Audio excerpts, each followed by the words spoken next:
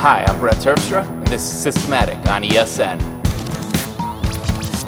My guest this week is Sean Shibley. He's a software developer in Kansas City, Kansas. But the reason that I brought him on today is because there has been, obviously, for years now, a lot of talk about Islam and Christianity and their relationship to politics in the U.S. and worldwide. And I have always found so many differing interpretations of everything that I have wanted to bring someone in who could be objective in the discussion and clear some things up for me and hopefully for a lot of people. So, Sean, why don't you tell us what makes you qualified for this discussion? Okay, thank you, Brett. So I was raised in the Orthodox Christian Church, and while I do culturally identify with it, I don't consider myself particularly religious. However, given that the church is out of Antioch, which is Syria, and also has a strong presence in Lebanon, and that I am Lebanese myself, and I have been in the region a lot, and I've been able to kind of observe what's happening without being too strongly involved in it. Also, my father, who isn't with us anymore, was a researcher in religious terrorism, kind of pioneered that as a separate area of study in political science. And my mother is also a professor teaching in researching PTSD and its effects on women. And I've been able to see, just in my general discussions, a lot of misconceptions and a lot of bad analogies and misunderstandings about this whole problem that we have in the Middle East and all this rage and anger and hate that's going around. You find people who have this information usually have a slant on it. They're part of one of the groups, or they're related to one of the groups, or they've had people they love killed by another group, and memories run long in that region, and it's hard to find somebody who can just say, okay, let's just figure out the facts and see what happened everywhere. Well, it seems like it's not that simple in general, especially in the Middle East, but even in the U.S., it's not just a matter of let's lay out the facts. There seems to be a lot more zealotry involved, and I think that's what scares people, and that the more conservative factor in the U.S. is hinging the fear upon is this idea that there is no rational basis here. How do you see that standpoint? Well, the problem is there is a rational basis, and it's a political one, but the people at the core of that have riled people's religious passions and turned it into a holy war. You're right, it is zealotry, and the one misconception that always kind of puts me on edge is people will say that like this conflict has been going on for thousands of years. Yes, I hear that a lot. And it has not. It started right after World War II.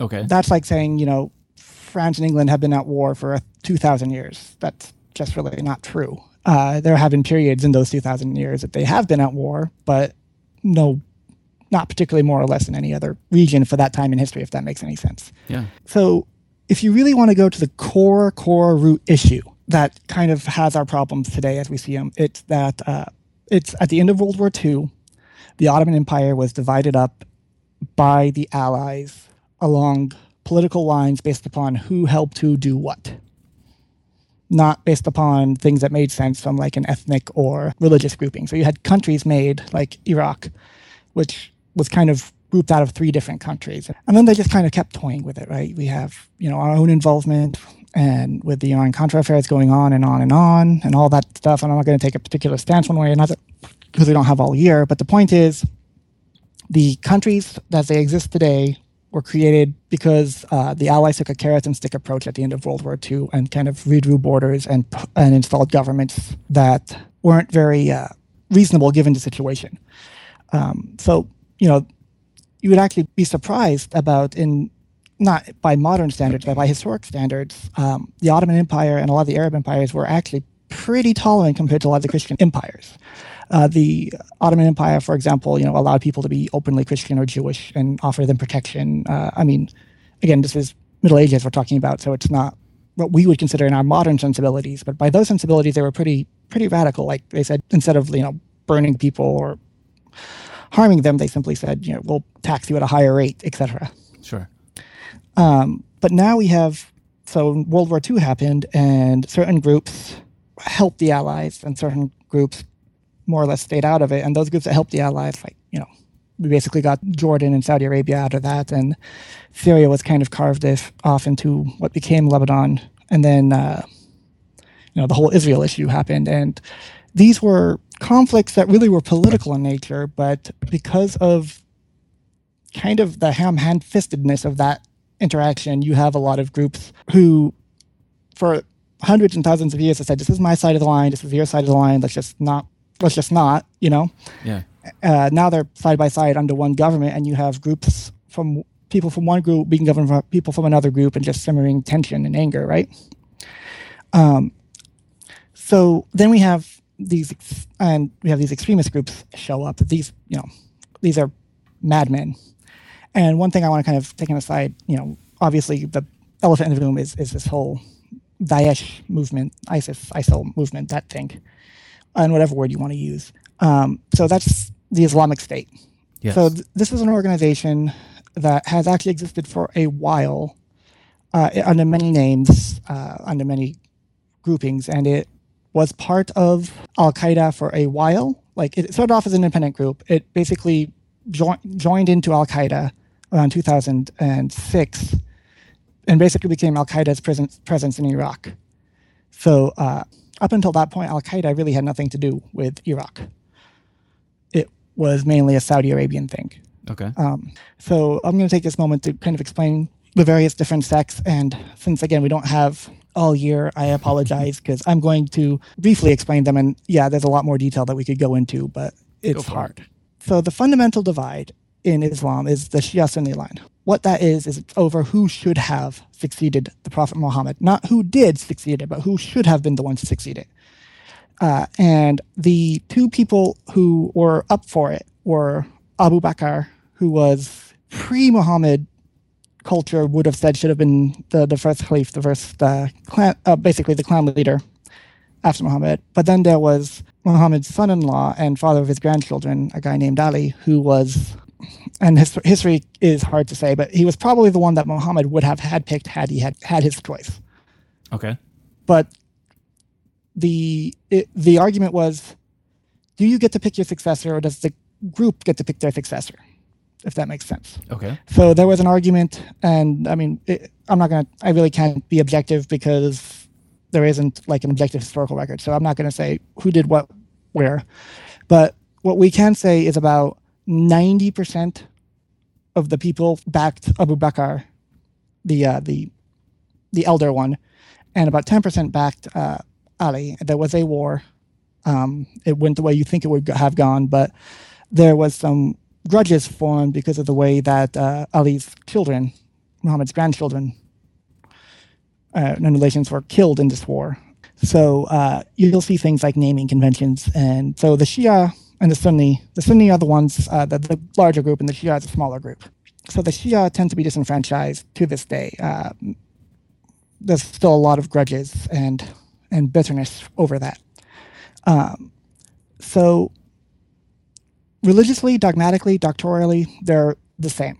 The two, they have the same books, the same scriptures, the same, that sort of thing.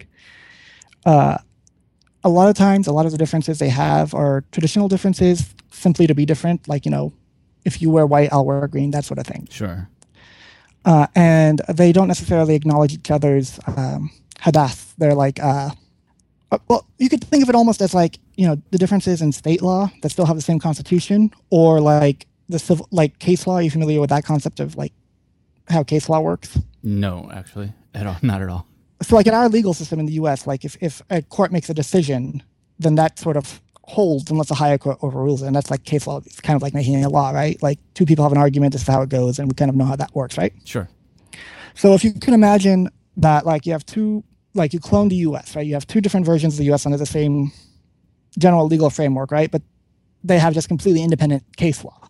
Like all those decisions that are based upon disputes and resolutions and questions may or may not be similar. So there are minor differences here and there, but by and large, it's like from a what do they believe framework, it's the same. So really that was kind of the core conflict that like you have, and this kind of goes into the also definition of what is an Arab, right? Yeah. Okay. Because, for example, Iran is Persian by ancestry, and they are really their own ethnic group. Like their religion, or they're not religion, the language, sorry, is not even related to Arabic. See, this is crazy to me because I grew up, like, my earliest memory of the Middle East was the first Iraq War. And from news reports from then on, it was all just the Middle East. And I don't think of it as different cultures even. It's not. It's impossible for me to fathom the diversity that you're explaining right now. So this is amazing. Yeah, so that's part of the problem. So like the Persians are, I mean, there are similarities, right? But so again, I'm Lebanese, right? Lebanon is a fairly Western society, and actually it's a Christian country. Okay. Right? But it's right there, it borders Israel, and it's between Israel and Syria, right? And it's got its own problems. It's got its own weird legal system that's basically based upon, well, the short way to explain it, you know how you have, in our country, we have representation based upon the population of your state? Yes. Make that be the legal system, except switch out state with religious sect. But so like the Protestant Christians will have their seats in Congress, and the Shia Muslims will have their seats in Congress, and the Maronite Christians, and et cetera, et cetera. Yeah, that's my biggest fear here. Well, yeah, but so like, and then you have weird things like your family law is decided by a religious court. Anyway, point is, like, there's all sorts of things going on, but generally speaking, like Beirut, which is a Lebanese country, you go there and you can have some neighborhoods that look like Iran, and you have some neighborhoods that looks like, Paris. So the anecdote I like to give is, like, I was in Lebanon in 2007, and I'm on a cell phone back to the States with one of my friends, and she asks me, how bad is it over there? Is it horrible? And I'm like, well, I just bought a shirt at the Armani store. I'm holding a smoothie, and I'm on my way to, I'm standing in a mall on my way to a swimming pool. That doesn't sound like what I picture. Exactly. And then you go to, like, the distances involved are not small. Like, I'm in Kansas City right now, and from Beirut to Baghdad is further than here to Mexico City. Oh, wow. It'd be like if some European person came to me and said, hey, your country, that's the one with all the drug cartels, right? And I'm like, no, that's Colombia. That's a very different thing. It's almost like the media here pulled like a 1984 style propaganda thing where they just picked a part of the world that we knew the least about and then just made up what we were supposed to think about that. Basically, we fought a bunch of proxy wars with Russia in the Cold War era. Yeah. So, you had Vietnam, you had the Iran-Iraq war, you had all these sorts of things that were kind of like, well, we backed this because they backed them, and right? Well, yes, and that's where when you were talking about drawing the lines of the countries, like the borders, that's where it gets interesting to me, is because if you go back to like World War II and on, we basically, I mean, the world, especially the Western world, we created a lot of what's going on there by trying to manipulate governments, by trying to manipulate armies and coups and rebellions and install dictators and install democracies. And a lot of what we see now can be traced back to places we tried to manipulate. Exactly, but you also take it to another level of all this false dichotomy, right? All this false similarity, right? So, for example, the 9/11 attacks, which were a horrible, horrible thing, right, were basically perpetrated by a Wahhabi group called Al-Qaeda, which was based out of Saudi Arabia, right? Yeah. What are the two countries we invaded over that? Iraq and Afghanistan.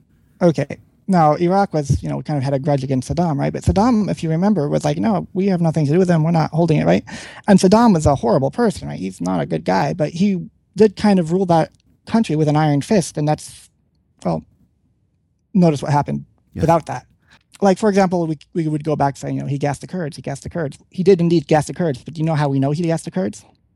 We had fighter planes over it watching it happen. If we really disagreed with it, I think we could have done something about it. Oh, absolutely. I mean, and what we ultimately did something about wasn't even a real documented instance. Yeah. We had plenty of reason to take action before that. Sure, and I'm not going to get into should we have or shouldn't we have, but again, if our goal was to go after Al-Qaeda, that was not the way we do it, right? But there's this weird dichotomy that, like, the Iraqi, which Iraq is an interesting country because it's like a third Kurdish, a third Shia, and a third Sunni, right? And then you've got Iran, which is sort of the Shia powerhouse, like militarily speaking.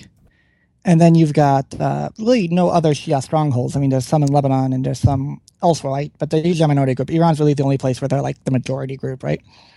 But they're not even Arab. They're Persian.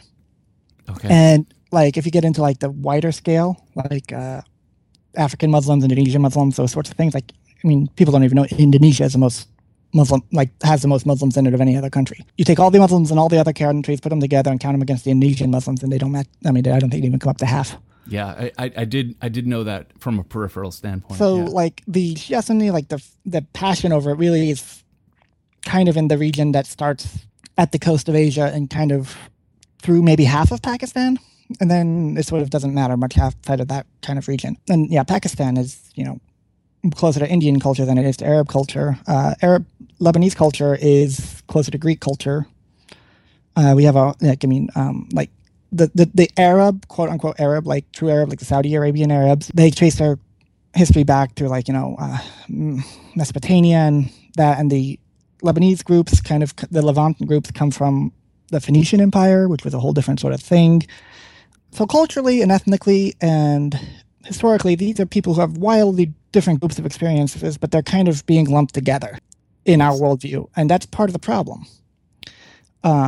So the group Islamic State, the Levant would be the region that's like Syria, Lebanon, Israel, that region, right? So ISIS is Islamic State in Iraq and Syria. ISIL is Islamic State in Iraq and the Levant, right? So that's where those two words come from. Okay. The third one, Daesh, it really makes that group very angry to be referred to it because it's basically that same ISIS acronym, but in Arabic.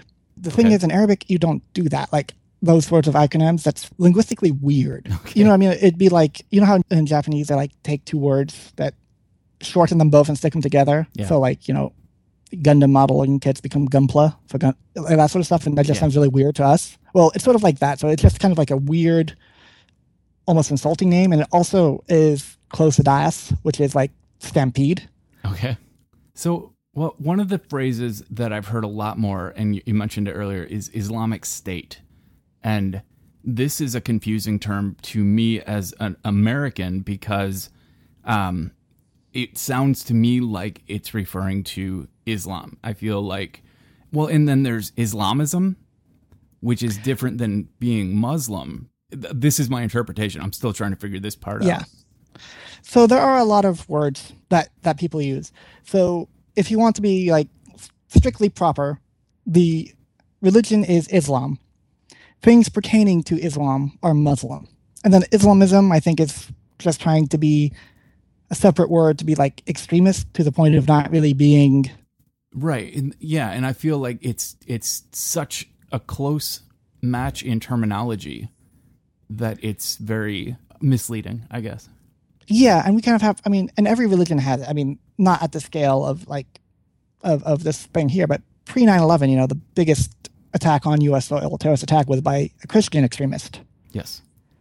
And so extremism, where you take one small part of the religion and hyper focusing on that and then become so angry about that such that it like fills your worldview to the point where it's unrecognizable and frankly horrific to other practitioners, is not, you know, it's not a uniquely one culture or another thing. It's just, it's at a huge scale now. So yes. The problem is, the fundamental problem with so Islamic State, they mean their version of Islam should be like a theocracy based upon what they view, which is like a extremist Sunni view, right? Yeah. So if you're Shia, you get one chance to become Sunni, and if you don't, then we're just going to kill you and move on. And it is kind of like this just unified rage that's kind of like mass hysteria almost that's swept. And you have some interesting things happening because like the original equipment and armament came from basically the military in Iraq that we have instilled when the Republican Guard went away, just kind of abandoning their posts. They basically noped out of it when the first sort of attacks happened and they got all that hardware. Right. And then there are some, I mean, it'll be a long time before you know exactly who's funding what. There are some groups that are more prominent than others. Some people think it's a play on oil. I can't really speak to that. I don't know. You know, we won't know that for sure until history bears it out. Then simultaneously to this, you had something else called, the Arab Spring happened, right? And that was targeted at some totalitarian regimes, mainly in Syria and Egypt. So Syria was already in unrest to begin with, right?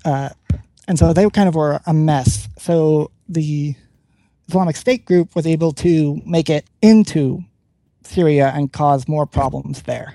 So you have like two entirely separate problems. You have like the Assad regime that was like a totalitarian. You see how this is all just things upon things, right? Yes. So the thing we're seeing now is like, well, Syria is its own country. People do get involved, people don't get involved, and then ISIL made direct threats against Putin, and then Putin is now, bombing them. And so now Russia's involved, and they're still not, militarily speaking, super duper organized. So whenever they hit like the Kurdish military forces, or there's a separate terrorist group that's prevalent in Lebanon called Hezbollah, and they're they're a terrorist group, but they're an organized paramilitary militia type one. Yeah, they're a precursor. I remember them from the 80s. Oh, yeah. Yeah, and I like to classify terrorist groups as like, there are the expansionists and the protectionists is how I like to classify them. Okay. So you've got like Hezbollah or like the Yakuza in Japan. They're like, this is ours.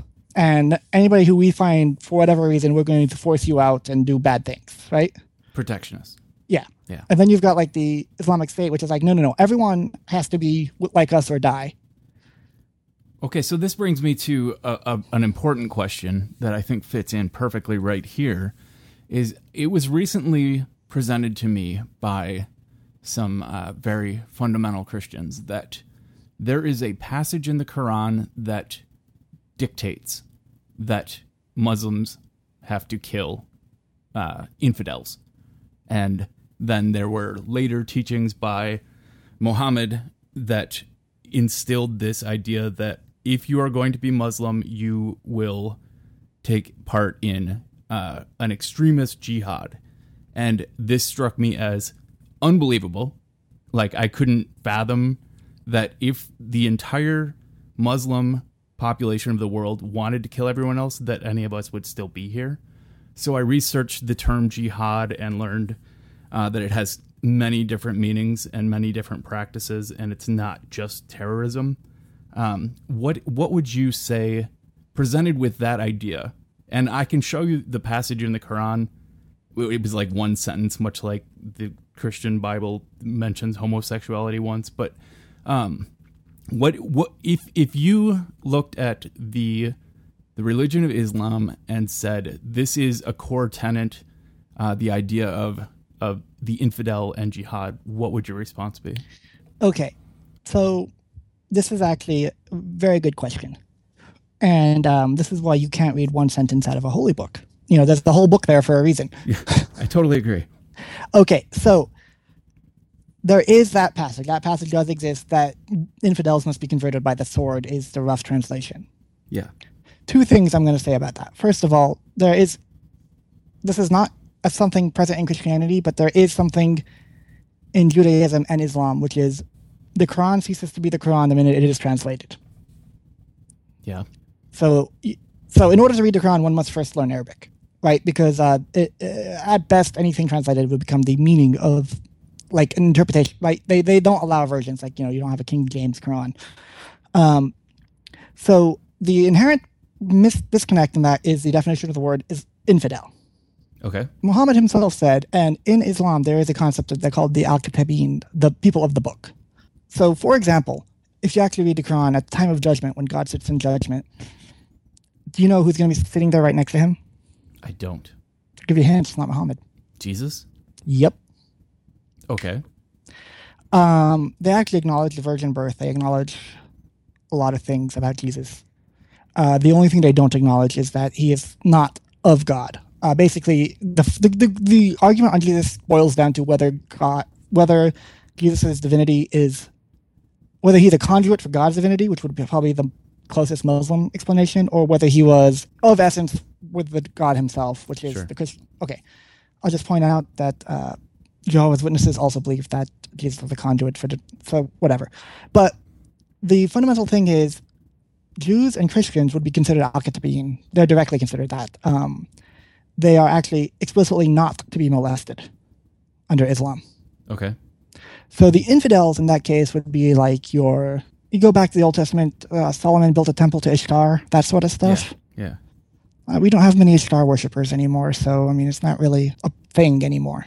Right. So, like, Zoroastrians, which are kind of like an ancient precursor to Abrahamic religions, Christians, Muslims or Jews would all be considered al-Kittabiyyin. They would be protected, explicitly protected under Muhammad's teachings and the Quran.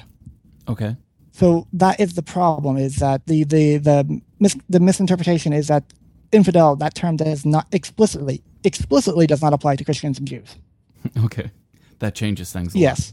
And again, the statement is best translated as, they must be converted, comma, and if it comes down to it, by the sword. It's Right. not go kill them. I'm not saying it's a good thing. I'm saying it is not a mandate to go kill other people. It is a mandate to, if you encounter these groups and they do not convert, then you have to do whatever it takes. And as a last resort, do that. I'm not saying it's a good thing, but that would be the interpretation. In the older Christian, like Old Testament and the Jewish texts, there are a whole list of reasons why you need to stone people. Oh no, the Old Testament? Yeah. Read the Old Testament. It is basically a guidebook on when it is and is not appropriate to kill someone. Right. So I'm just saying, like, that can't be taken as, you can't judge a religion based on, again, a single line in a religious text. And even then, one that's easily misinterpreted. And like, Islam did a lot of things really like wildly progressive for that time, right? The first religion that gave any kind of marriage protection to women was Islam, like the first Abrahamic one, right? So, I mean, granted, it is nowhere near equitable, and again, by our current sensibilities, would be horrible. But the first religion that gave women even the right to leave an abusive relationship or to be heard was Islam, right? You hear commonly like men can arbitrarily divorce women. Yeah, but they set preconditions that they would actually be taken care of financially if that happens, that sort of stuff, right? Yeah, that's actually very different than my what I've been told. So that's intriguing. Yeah, so like, for example, if you're going to marry somebody, before you so there are kind of two reasons that a man can divorce a woman in Islam. One is basically for cause, right? And I mean, I'm not going to say those causes are good, but like, infertility, sure, yeah. something that you didn't know of beforehand comes up and she's undesirable to you, and therefore that would be considered like a for cause divorce. And then there is the, I just don't like you anymore one, right? Okay. The female actually can also petition for a for-cause divorce, although her criteria are far less broad. But still, at least there is some mechanism that acknowledges their basic humanity and ability to like protest something, right? Which is a big step. But also at the beginning of the marriage, you actually specify, okay, and if I were to use my arbitrary right of divorce, here's what you would get. A prenup. Exactly. Huh. And you actually go in front of a clergy person and you sit and you make that agreement. And like, I mean, this is not, I mean, it's not, you're making it with her father or her brother or her uncle or something, but you are actually sitting down and they are it's writing in the book. They're literally writing in the book. And if you do this, here is what she will get. And it's actually usually pretty intended to be reasonably substantial. Sure. But the problem is that was done in, the year 500, and now 1,500 years have gone by. That hasn't changed, but the world has, Got it. But so the whole Christian fear is actually Christians are explicitly to be tolerated. And in fact, the only thing you can do is tax them at a higher rate under the teachings of.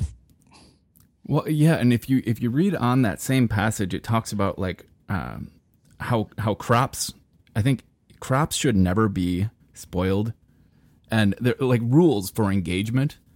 And it's not, it's exactly not terrorism.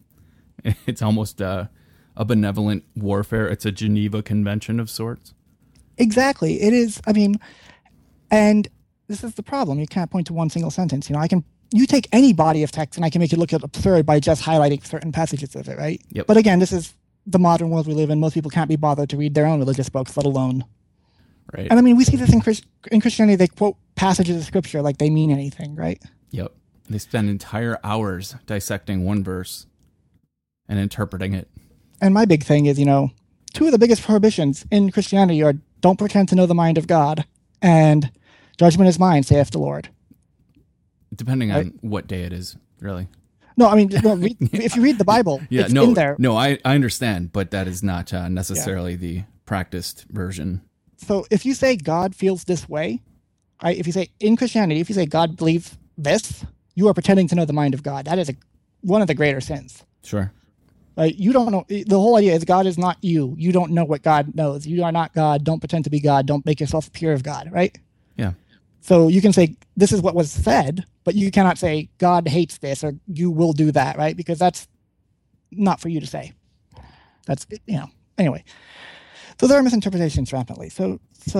But the problem is these misinterpretations exist on both sides. So you do have people, like the Islamic State, and they say they see this conversion by the sword. They, for some reason, forgot to read the parts about, what it is and it's not appropriate to engage and what you may or may not do. They conveniently don't read those parts, but you have people screaming, and then you add to that, like that's not the reason. It's not because they are Muslim. It's political tension. It's disenfranchisement, mass hysteria put through the lens of Islam. Sure. If that makes sense. So ultimately, it comes down to it really isn't. It's a battle of extremists, not a battle of religion. Exactly, and they just happen. It's basically a Mad Max scenario. Yeah. So with the rise of Islamic State and ISIS and ISIL and all of this, terrorism has become a top concern for us. What is the end game of a group like ISIS with the Paris attacks and the attacks around the world and in the U.S.? What are they trying to provoke? What is their goal in doing this? It can't just be to cause damage. It has to be to incite some kind of end game. Well, I mean, the end game's right there in the name. The Islamic State. Yeah, it's the Islamic State in Iraq and the Levant.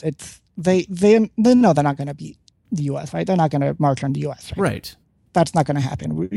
They're crazy, but I wouldn't say they're stupid. No, they seem rather intelligent about warfare. My theory is they're trying to provoke us into doing more stuff like the Iraq War so that they can cause more disenfranchisement so they can get more people to their cause and actually get their goal, which is the Islamic State. And there was a statement by ISIS after Paris saying that they wanted to eliminate the gray zones in the Islamic State. What does that mean? Well, like Lebanon, for one. Okay. In Lebanon, you can walk around and see girls in miniskirts. You have Christians. You have that sort of stuff, right? You have the Kurds. You have pretty much any Shia. You have pretty much any Christian in the area. You have pretty much that sort of stuff. And they're not strong enough to do it yet, but they're not orders of magnitude away from that. So the goal would really be to force the larger powers that be to restrict borders, to lock things down, to almost expel the Muslim community so that they can draw hard lines in the sand, as it were. Again, that'd be my guess. I'm not privy, but I would imagine that that's it. They just basically want to make one big theocracy that is their version of that theocracy. See, and I feel like understanding that, I feel like if we could come to an understanding of the end goal, because terrorism is it's an insidious form of warfare that really is all about smoke and mirrors. Mm-hmm. And if we could clarify what exactly it is they want us to do, we could avoid doing it. But I feel like right now, our reactions generally play to their playbook. Well, except I think they made one mistake. What's that? Putin don't play. Yeah, well. And they really should have just kind of left that bear sleeping. Yeah, that makes sense. Terrorism works against predictable and reasonable foes. Yeah, but the successor to Stalin is not one of those. Right. Yes. I totally agree. Yeah. Like, and I'm not trying to belittle it. I'm saying you're talking about, there's a big difference between the Su-232 and what they've been dealing with before. Yeah. I mean, the Iron Curtain it was a thing. This is, I feel, the one lesson that in the last 150 years, nobody's learned. Napoleon, Hitler, now these guys, just pretend Russia doesn't exist. Yeah, I think that gets harder, though, as they maintain their superpower position. I'm just saying, Napoleon, Napoleon couldn't do it, Hitler couldn't do it, let's just... And it's kind of like... Skip that piece on the Monopoly board? Exactly. Kind of like, what the Roman Empire, Alexander the Great, the British, the British and the Ottomans all have in common? Know what? They tried and failed to conquer Afghanistan. That, yes, I have actually heard a historical account of how Afghanistan has been what mired down many armies. Yeah, it's a little hilly. Little hilly, unpredictable, and well stocked with people who know the terrain better than you do. Yeah, I mean that's kind of the problem. It's again, really the problem boils down to people going into cultures they do not understand and trying to manipulate it on a grand scale using simply force of arms. Which I think summarizes the entire problem. Exactly. I mean, and that's it. It was the World War II problem. It's this problem. It's all of it. You're getting people, and all you're doing is building. I mean, even with cultures we do understand, like Germany at the end of World War I, we did the same thing, and then like nothing, then the Blitzkrieg. You know, I mean, right. Huh, yeah.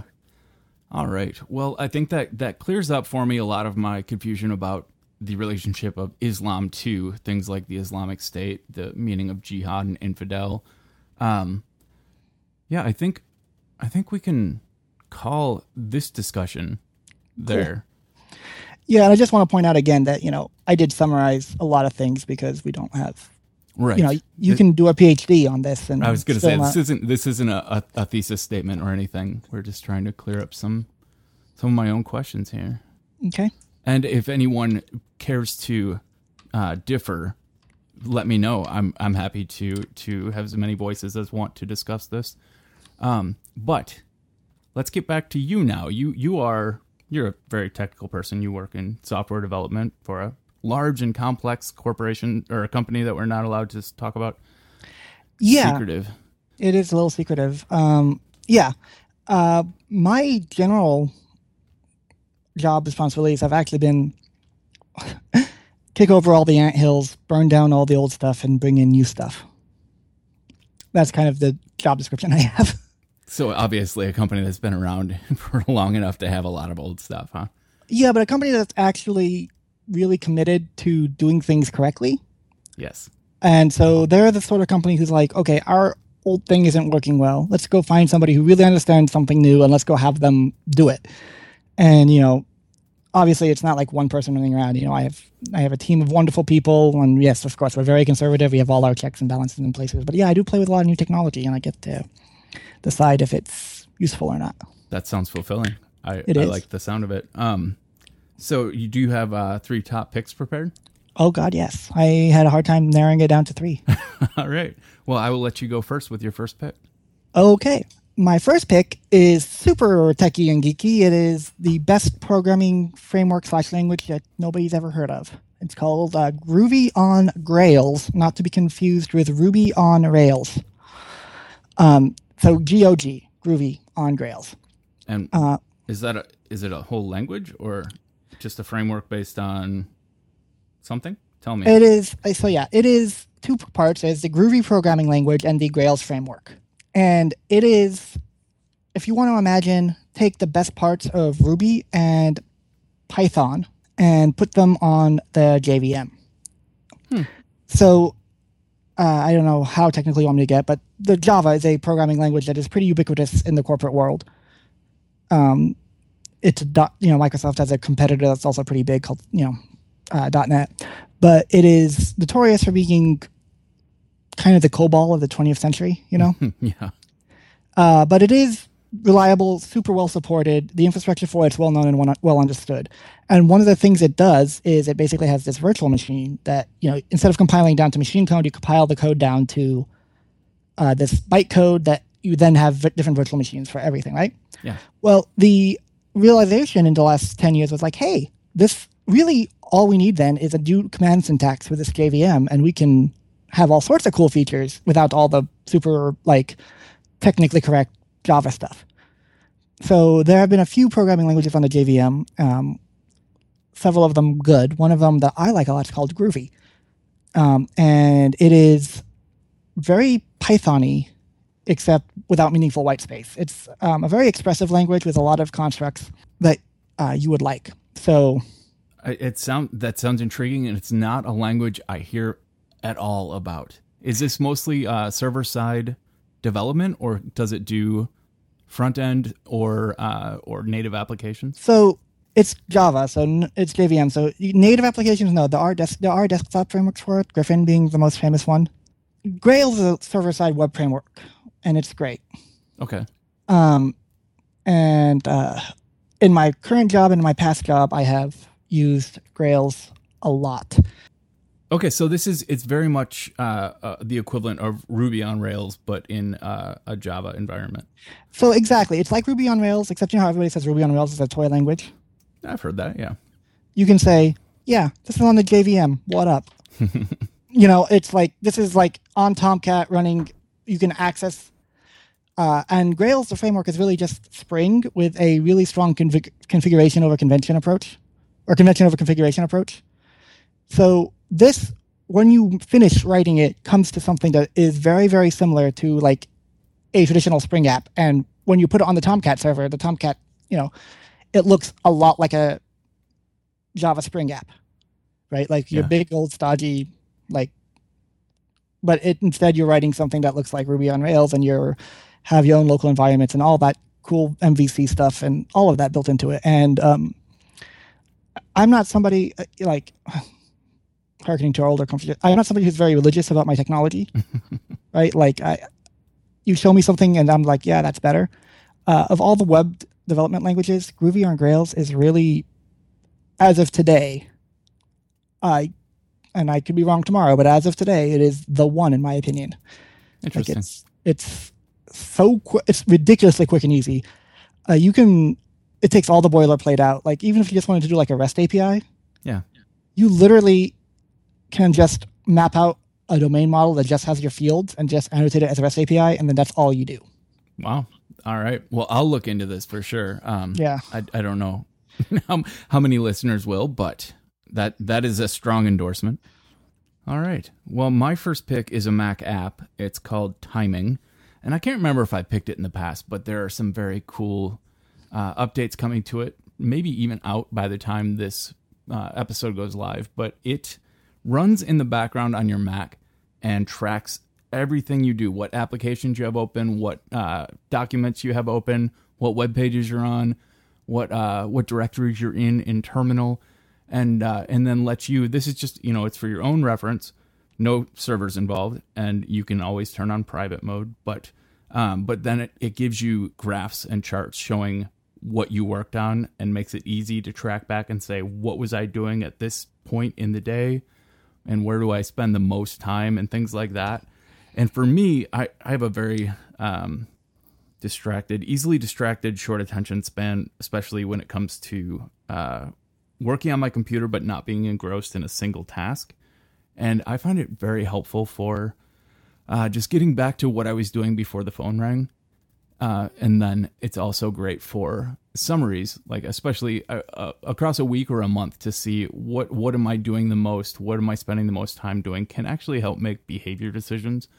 Timing app for Mac. I'll have to look into that. No. All right. What's your number two? My number two, and I know you've talked about it before, but I don't know if it's been a formal pick. I'm going to kind of talk about Plex / the new Apple TV. I'm a big movie nerd, and Plex is, in short, a movie management library, a movie library management system, media library management system that works really, really well, and it kind of has front-end clients wherever you want. And on the new Apple TV, the Plex front-end is amazing. I'm so happy about it. Me too. It's really good. But yeah, it's basically, for anyone who doesn't already know, it's a way to basically rip and watch your own movies and share movies and subscribe to TV shows. You can mix in torrents.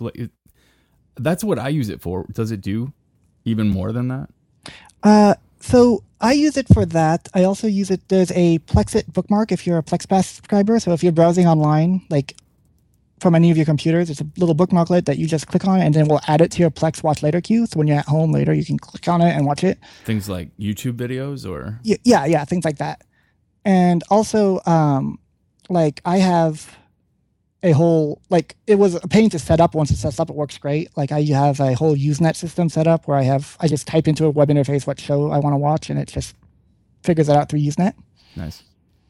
And that's all. There's a lot of plugins for it. There's a whole community of software around Plex. And yeah, I can't say enough good things about it.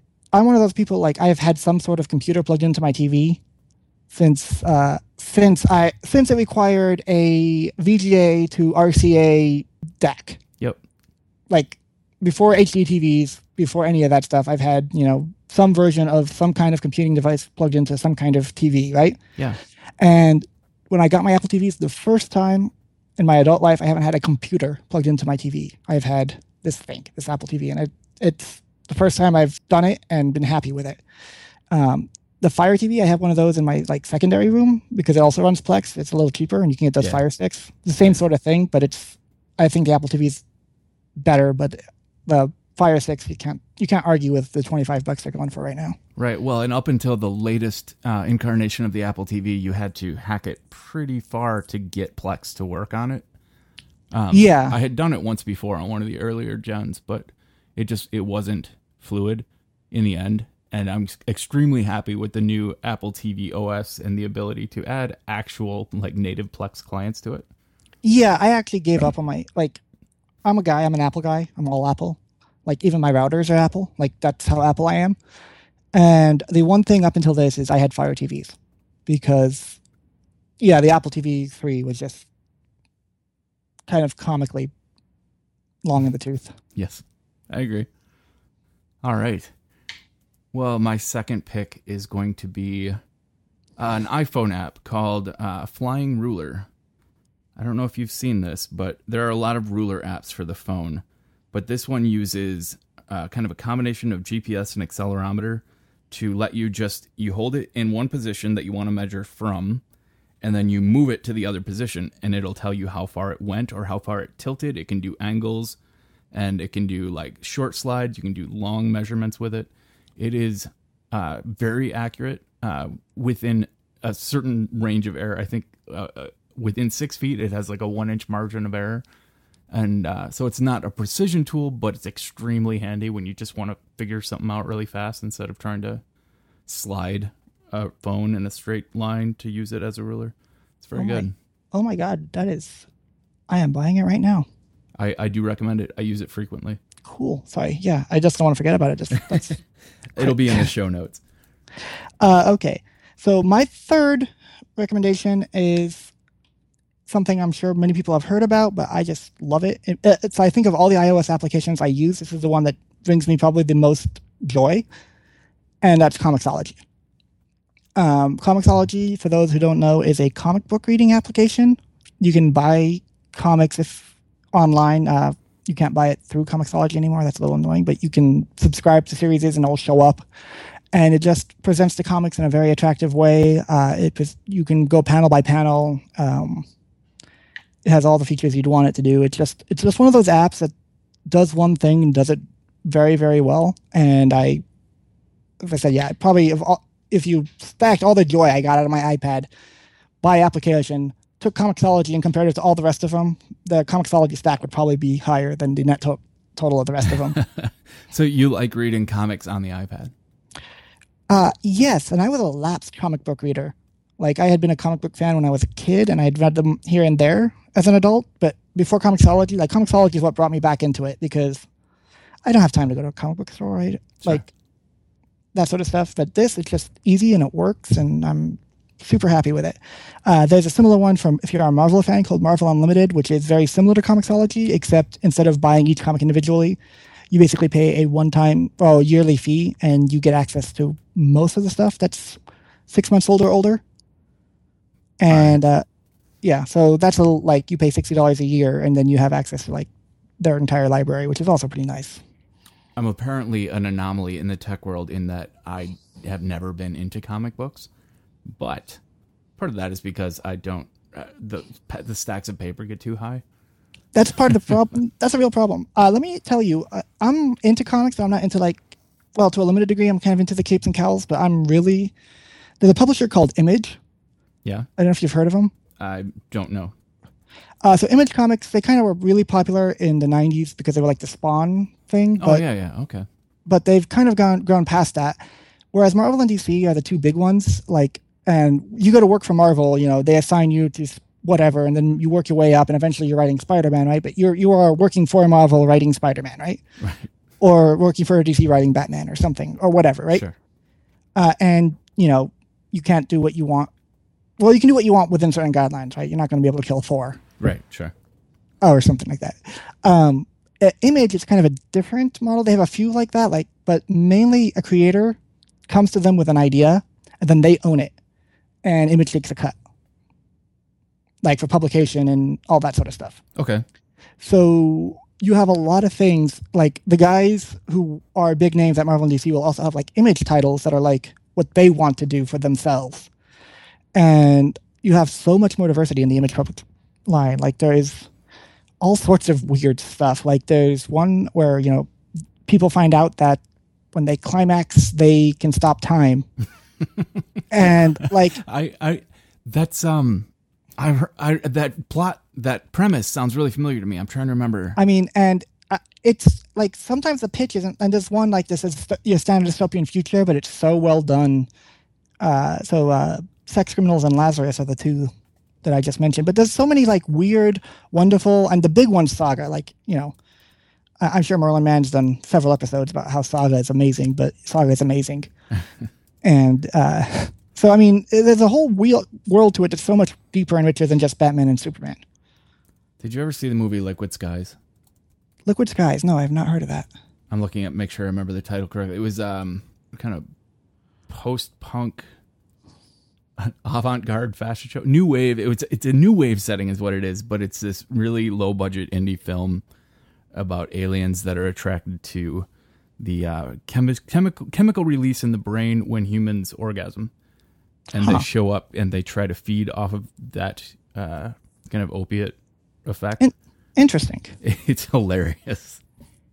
Hilariously bad, I would say. But my third pick actually ties into this pretty well.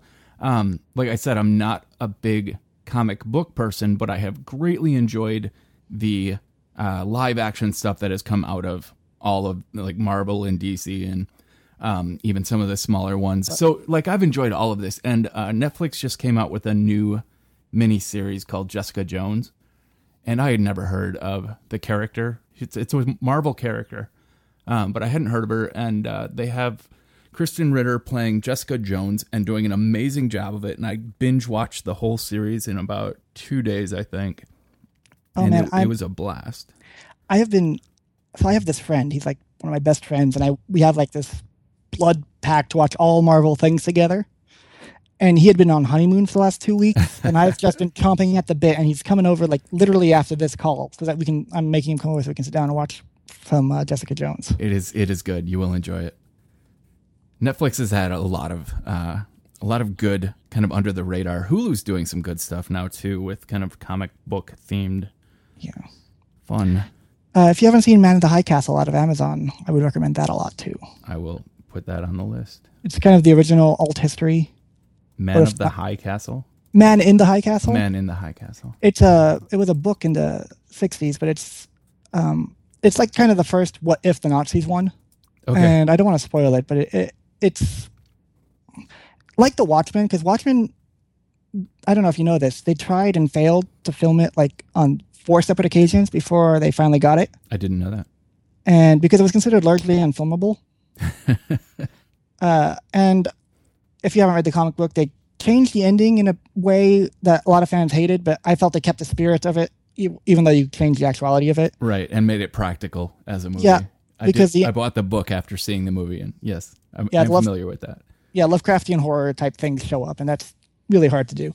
But Man in the High Castle is one of those that was largely considered unfilmable for a long time, and then you're like, my God, they did it, and they did it. So, well, I feel like after seeing Inside Out, the animated graphic, yes, what do they call them? Like CGI movie, but it's an animated feature. After seeing that, I feel like a lot of things that we had previously considered undoable because it wouldn't work in live film settings are going to be a lot more possible now, because like Inside Out presented a very believable human world mixed with a completely, animated and in a seamless way that we haven't seen before. So Inside Out, like, it's one of, I can't say how much I love that movie. It's so, like, it's kind of like if you want to discuss what the best video game ever or the most important video game ever, you kind of have to agree not to talk about Tetris, because it's sort of like, okay, you say Tetris, of course you're right, but that's kind of beyond the point. It's kind of like saying Citizen Kane in a movie discussion. Yeah, it's like, okay, fine, yeah, sure, you're right. I feel Inside Out is kind of like that, is that, like, it's, okay, to give you a little bit of context, earlier this year, and I'm still kind of recovering from it, but I used to be like a triathlete type person, and I'm trying to get back into that, but I had this infection in my bones, like actually inside the bone. Okay. And it was this horrible thing, debilitating pain, like literally hospitalized, delirious from pain, that sort of thing, right? Well, the day before I was hospitalized, when they still hadn't figured out exactly what it was, and I was just kind of in pain and they were trying to think of what to do, like I still physically went to the movie theater to see Inside Out, like at great personal like expense in terms of pain, and I would still do that again. Like that was like I'm with you. I totally understand. I consider it's in my top 5 of all time now. I feel like finally, like if a child, like somebody who has emotional issues and they simply don't have the vocabulary to speak about what's going on. It's one of those things. It's like you don't have the words to conceptualize it. You don't even have the mental framework to like. I think this gives you the mental framework, like we can give people of all ages, like a mental framework for metacognition. Yeah. And like there are whole like CBT fields around metacognition. And I'm like, these guys at Pixar. I did actually, I don't know if you heard the episode I did where all I wanted to talk about was Inside Out. Oh yeah, I did hear that. But yeah, I'm totally with you. It's just, especially as somebody who is like really into psychology, I'm like, yeah, it's not 100% technically right, and the academics are going to get, going to be, and I get that point too. Just like comic book fans would be upset with The Watchmen. Yeah, and then I'm like, you know what? It really kind of, it's like when the cable industries and all the phone industries are saying gigabit internet is impossible, and then Google comes in and it's like, observe as I do it. You can no longer say it is impossible. I am physically doing it now. Right. So even if it's not the best one in future, it is the one that made it clear that it could be done. And that's, I think, is a huge accomplishment. I agree. All right. Well, that was a good episode 153 now. Thanks for being here, Sean. Well, thank you very much. And yeah, feel free to reach out to me. Especially about Groovy, huh? Oh, yeah. Please do. Like it's like my personal mission to get as many people, because it takes away so much of the pain, like so much programmer frustration. And I feel like all programmers are my brothers and sisters, and I want to make them feel a little better. All right. Well, and I very much appreciate your insights on religion and terrorism. That is a topic that I was very much looking forward to discussing. And yeah, I don't know where this particular topic will go in the future, but this has been a very enlightening conversation. Thank you very much. Have a good day. You too. And thanks everybody for listening. We'll see you in a week.